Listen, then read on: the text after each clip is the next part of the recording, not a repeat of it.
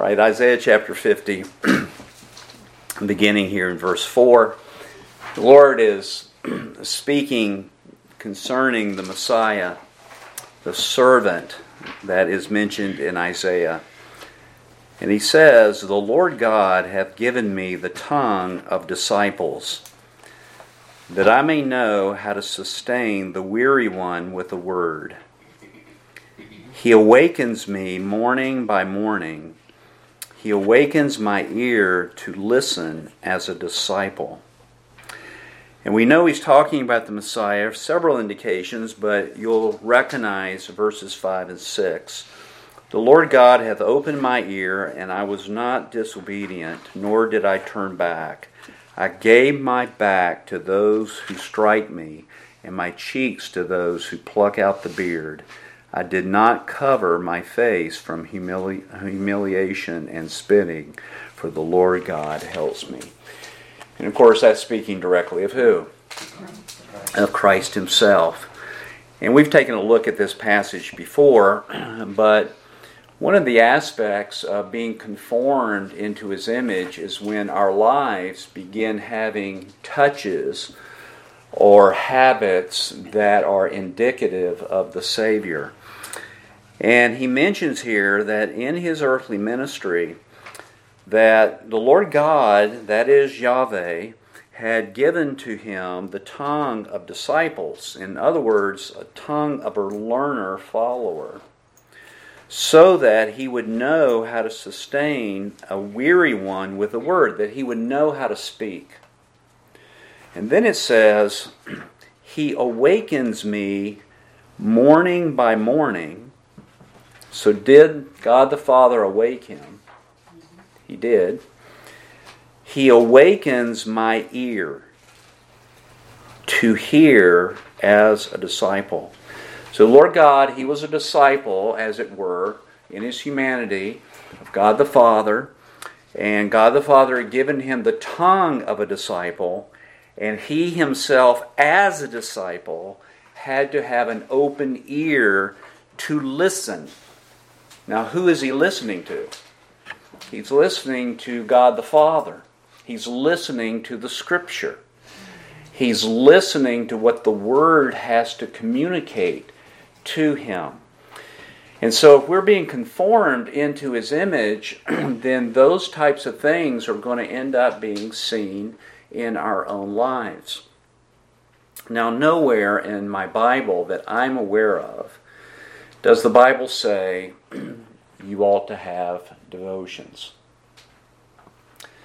But I do have example of this, don't I?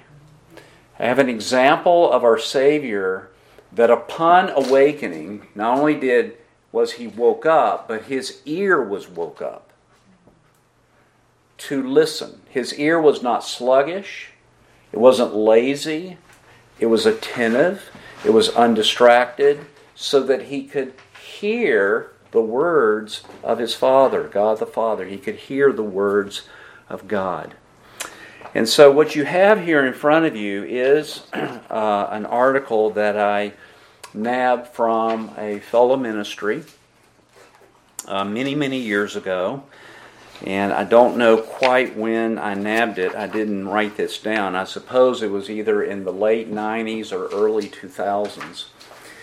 And I typed it up, I reformatted it, and I thought it would be good for us, even though our church in general as a whole is reading through the Bible, and many of you are joining in to reading through the Bible in 40 days, I thought it would be good for us to pause with David, take a couple of Wednesdays, so it'll be this Wednesday and next Wednesday, and just kind of look at this sheet and kind of challenge ourselves or remind ourselves how we need to approach our Bibles on a day-by-day, prayerfully, morning by morning time. Now, it's not just in the morning that the Lord listened to God the Father. He listened to him all through the day, did he not? But here the Holy Spirit points this out for us uniquely. So what I want to do, I just want to go through the front page, and then Lord willing next Wednesday we'll go through the back page. Now, what we're reading here is adapted from a book by Thomas Watson. It's a book in which the title of it is Heaven Taken by Storm, and he has a chapter or a section in there on how we may read the Scripture with most spiritual profit. And this is not a procedure. In other words, you don't want to have this in your Bible, and you don't want to say, okay, I did number 1, I did number 2, I did number 3, all the way down to number 22. Now I'm ready to read my Bible. Okay, and it's not a Mosaic code. Okay, so if you only do 4 of these, okay, the point is here's some things that we can bring to our attention so that we may glean the most in our short time under the sun with our Bibles.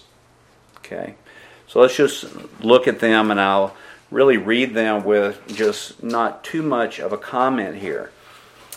Number 1, prepare your heart before you read. Now, all of us have to do that.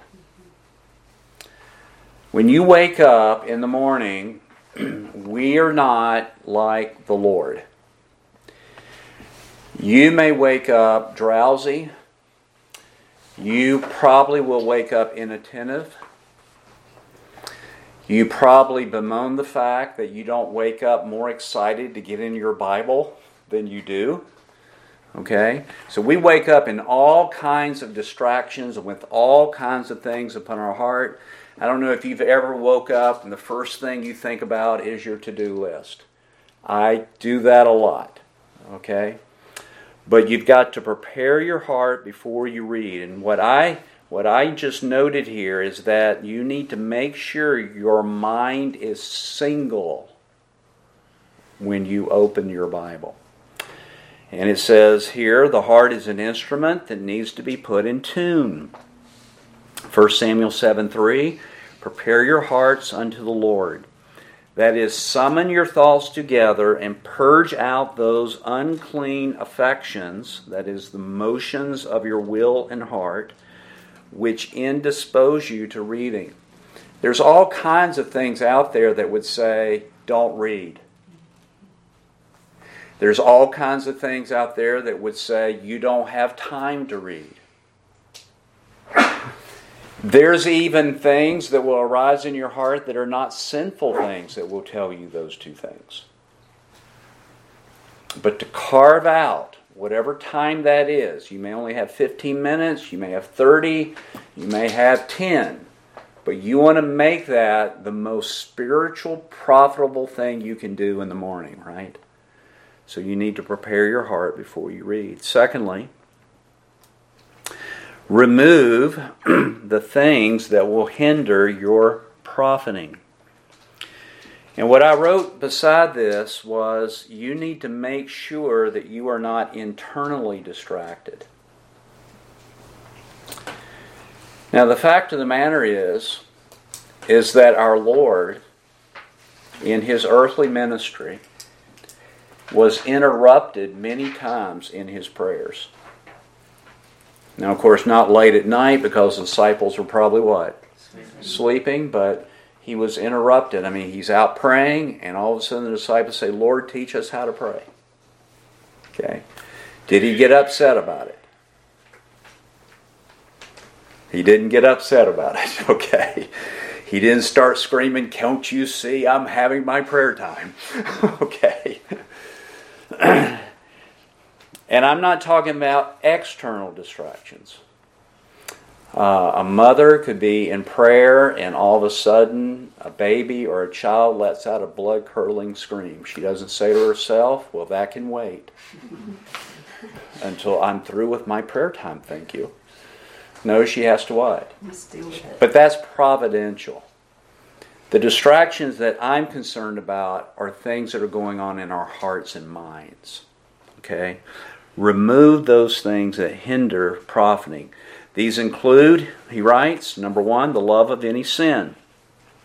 And That is absolutely true, but I would word it this way. If in your mind you keep drifting back into thought on something, that's the thing you need to get rid of. Okay? I use the example of a to-do list. Okay? I've gone up, I've got my Bible, I've got my cup of, I was going to say coffee, but I'm not supposed to drink coffee. I have my cup of tea, okay? And I have it up there, and I'm ready to go, and all I can think about is that blog post, okay? Or I'm thinking about all the things I have to do that day, or I'm thinking I need to make a list, or all of a sudden I'm taken up with maybe an appointment that I have that day, or a visitation. Those aren't necessarily things I love, but they are things that are what? Bringing themselves to my mind constantly, that I need to, you might even have to pray and ask the Lord to get it out of your mind so that you can focus on what you are reading.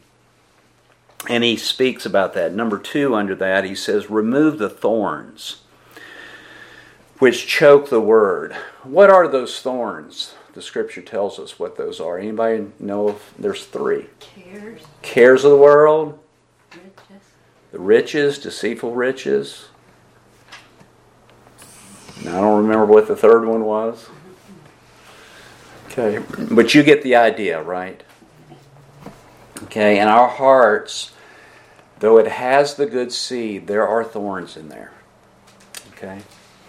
Number 3, come to the reading of Scripture with a humble heart. Acknowledge how unworthy you are that God would reveal Himself to you through His words. For it's written, God's secrets are with the humble. Okay? And you don't want to come to the Bible with a, well, I already know what it says type of attitude. Okay, that's the benefit sometimes of reading from another modern translation. You're so familiar with your King James, or you're so familiar with your ESV, or you're so familiar with the New American Standard, that your eyes will just gleam over it because you're familiar with it. But if you're reading another solid translation, that may not be as familiar to you, right? And so, come to the reading with a humble heart. You don't want to come there saying, well, I already know everything I want to know. You need to come hungry. Fourthly, come to the reading of Scripture with an honest heart. When men pick and choose in religion, they will do some things that the Word commands them, but not others. Now I'm going to translate that into maybe how we would say that today. We have our favorite passages, don't we? And if you're not doing something systematic, this is the benefit of systematically reading through your Bible. You get everything God intends for you. Versus, well, I like that chapter and these 3 chapters and these 4 chapters, and where am I going to read today? And almost invariably, you never pick a chapter that you don't like. You always pick one that you're familiar with and that you glean a lot out of it. Those with unsound hearts, that will not profit. And so the benefit of systematic reading, that leads us into the next point that Thomas Watson wrote. He said, read the books of the Bible in order. Our Bibles, brethren, are like good food. And there's portions in my Bible that if I had a choice, I wouldn't have put it in there. And whenever I think about it, I always think about the last 3 chapters of Judges, where they cut up this woman. And she is ravaged upon all night long. When I get to those, I don't even want to read them. And then when I do, I get mad. How could someone allow that to happen? Okay. But guess who put it in there? The Lord did. Could he have left it out? And the point that he's trying for us to see is that this is how far a society can go when every man does what is right in his own eyes. And folks, I need to be warned about that. I don't need to read it and say, well, I would never do anything anywhere close to that. I would hope I would. I'd be horrified if I did. But it's there to admonish us. It might even be there to see if you have righteous anger about it. But is it in our Bible? Now, folks, I would never pick those 3 chapters and say, I really need to be encouraged. Let's go to the last 3 chapters of Judges. But it's there, and it's in a right portion. Would you agree with me? There's not a lot of chapters like that, so detailed, so abominable as those 3 chapters in our Bible. And so it's like a good meal where you need to eat all of the meal in the right portion. Okay? You have passages that are your dessert. They are sweet to you. Well, you need some veggie passages. Okay? And you even need some passages that you don't really want to eat because the Lord put it in there. So when you read systematically, you read how much of it? You get it all. Okay? And as we go through there, these 40 days in the Bible, I can assure you that when I get to Judges, I'm going to be glad to fly right through there. Okay? To the other side. Next point. Read with seriousness. Thomas Watson writes, some have light, featherly spirits. They run over the weightiest truths in haste. Read with a solemn, composed spirit. Seriousness is the Christian's ballast which keeps him from being overturned with vanity. And, brethren, I would just point out here, this is even true if you're reading the Bible in 40 days. Okay? You're probably going to read that a little bit faster than if you were studying the chapter, wouldn't you? Okay? But don't just skip like stones, like trying to skip a stone over a lake. Just don't skip over the tops of it so that you can get through it. But do approach it with seriousness. Okay? This is the Lord speaking to us. Okay? Now you may not have the same seriousness as me spending a week on 3 or 4 verses, but you can still approach it with seriousness. Read the Scriptures. Next point, read the Scriptures with reverence. Think about every line you read. God is speaking to you. God is speaking to you. And folks, I really think that's important when you come to your Bibles, that you really are thinking that. This isn't a novel. The Bible's not the newspaper. The Bible's not the internet blog. The Bible is God speaking to you. And we have a great blessing to have a Bible in our hands. May we use it for a spiritual profit. Next, give credence to the written word. Believe it to be of God. And, I just wrote down this maybe helpful thing. Let's say you're on the 40-day through the Bible reading plan, or you're through the year, and you come across a verse, you're reading down through your Bible, and something just really grabs you. Okay? Have a notepad and write the verse down. Finish your reading, and then come back to it when you have time. Go back to that same verse, okay, and reread it, and then meditate on that one verse through the day. That will really feed your soul, and it will be profitable to you. So finish your reading. If you're doing the 40 days through the Bible, finish your reading. Somebody told me it was 25 chapters, 24 chapters, whatever. Finish those chapters. Okay? Maybe you wrote down 2 passages. Okay? When you get through, just go back, read the verse. Okay? And start meditating. And then close the Bible and meditate on it as you go through the day. That'd be a blessing and an encouragement. You may put it down and say, I want to go back and do some study on that later. Or maybe after the 40 days are over. But you've written it down, right? So you won't forget it. Next one. Highly prize the scripture you read. The law of thy mouth is better unto me than thousands of gold and silver.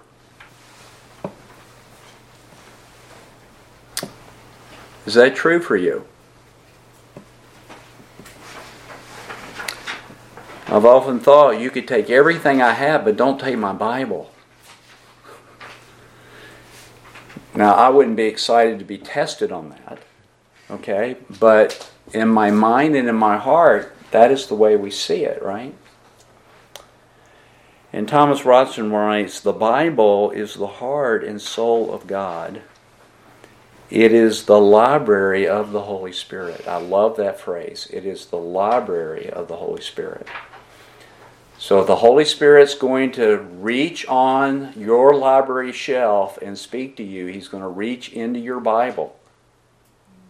And He's going to teach you and admonish you and correct you and exhort you and encourage you through the library of the Scripture. Next, love what you read.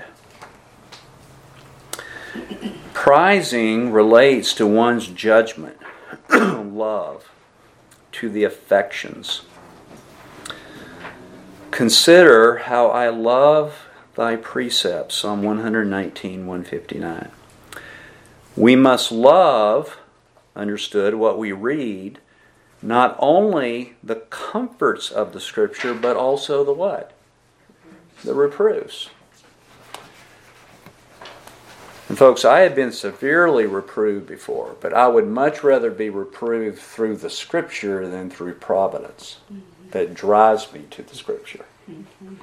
Wouldn't you? Yes.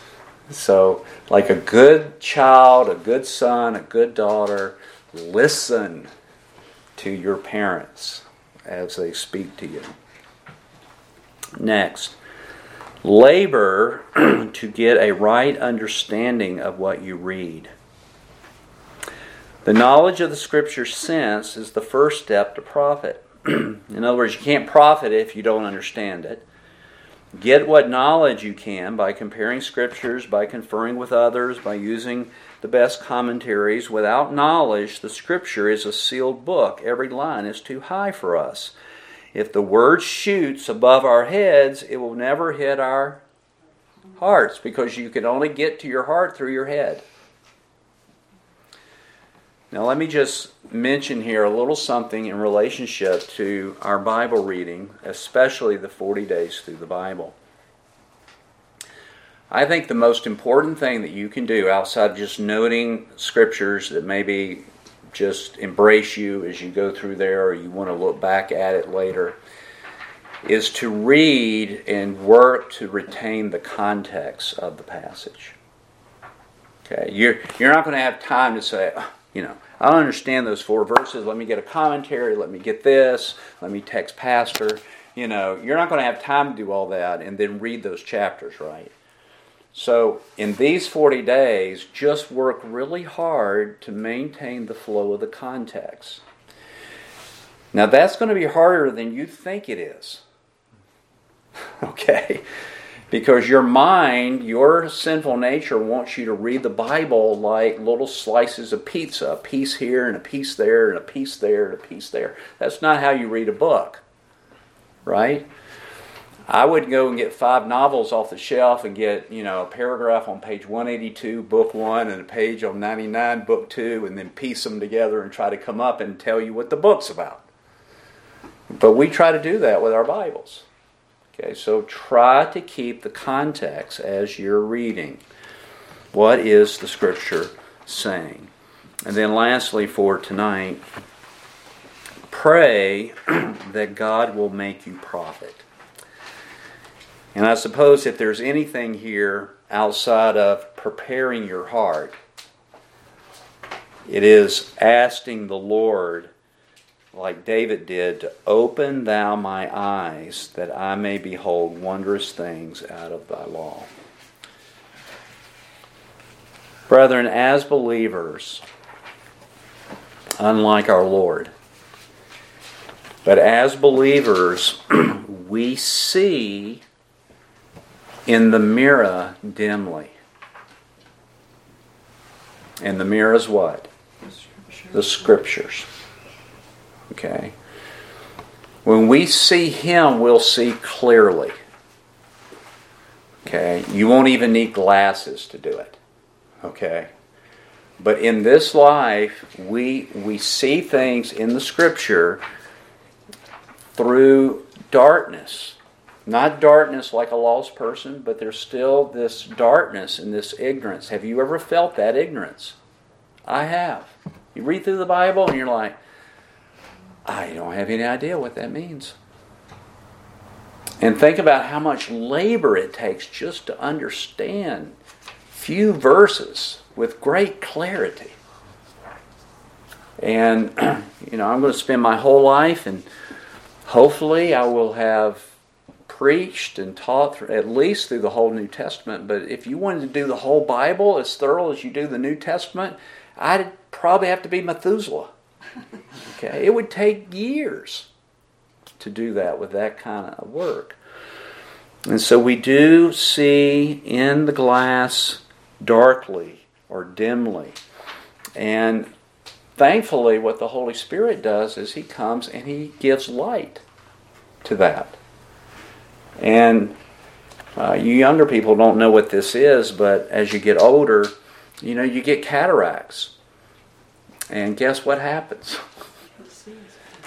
You may look in here and think, we need more light in here. By the way, we do. But, we need more light, whereas a young person's like, what's bright enough? What's your problem? Well, the problem is you're seeing dimly and they're not, right? They're seeing with clarity, at least the light of this world, and you're seeing dimly. Okay, well, we come to the Bible that way. We come to the Bible with dim eyes. Okay, and the reason is because we're still in this life. We still have a sinful nature. We're still under this sun. One day we won't be.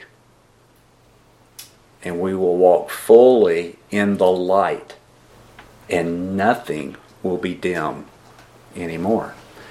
And what a day that will be. So, since we see dimly, we need to pray that the Holy Spirit will illumine our reading. And folks, He can do that even if you're reading big chunks in your Bible. Okay? So, I thought this would be helpful, if anything, as a reminder. And bring those sheets back next week, and we'll do the back half of this. And then the Wednesday after that, we won't meet, but we'll be giving 3 whole days to the topic of prayer. So we'll cover the beginning of the year, our Bible reading, and our prayer life, okay, to kick off 2023.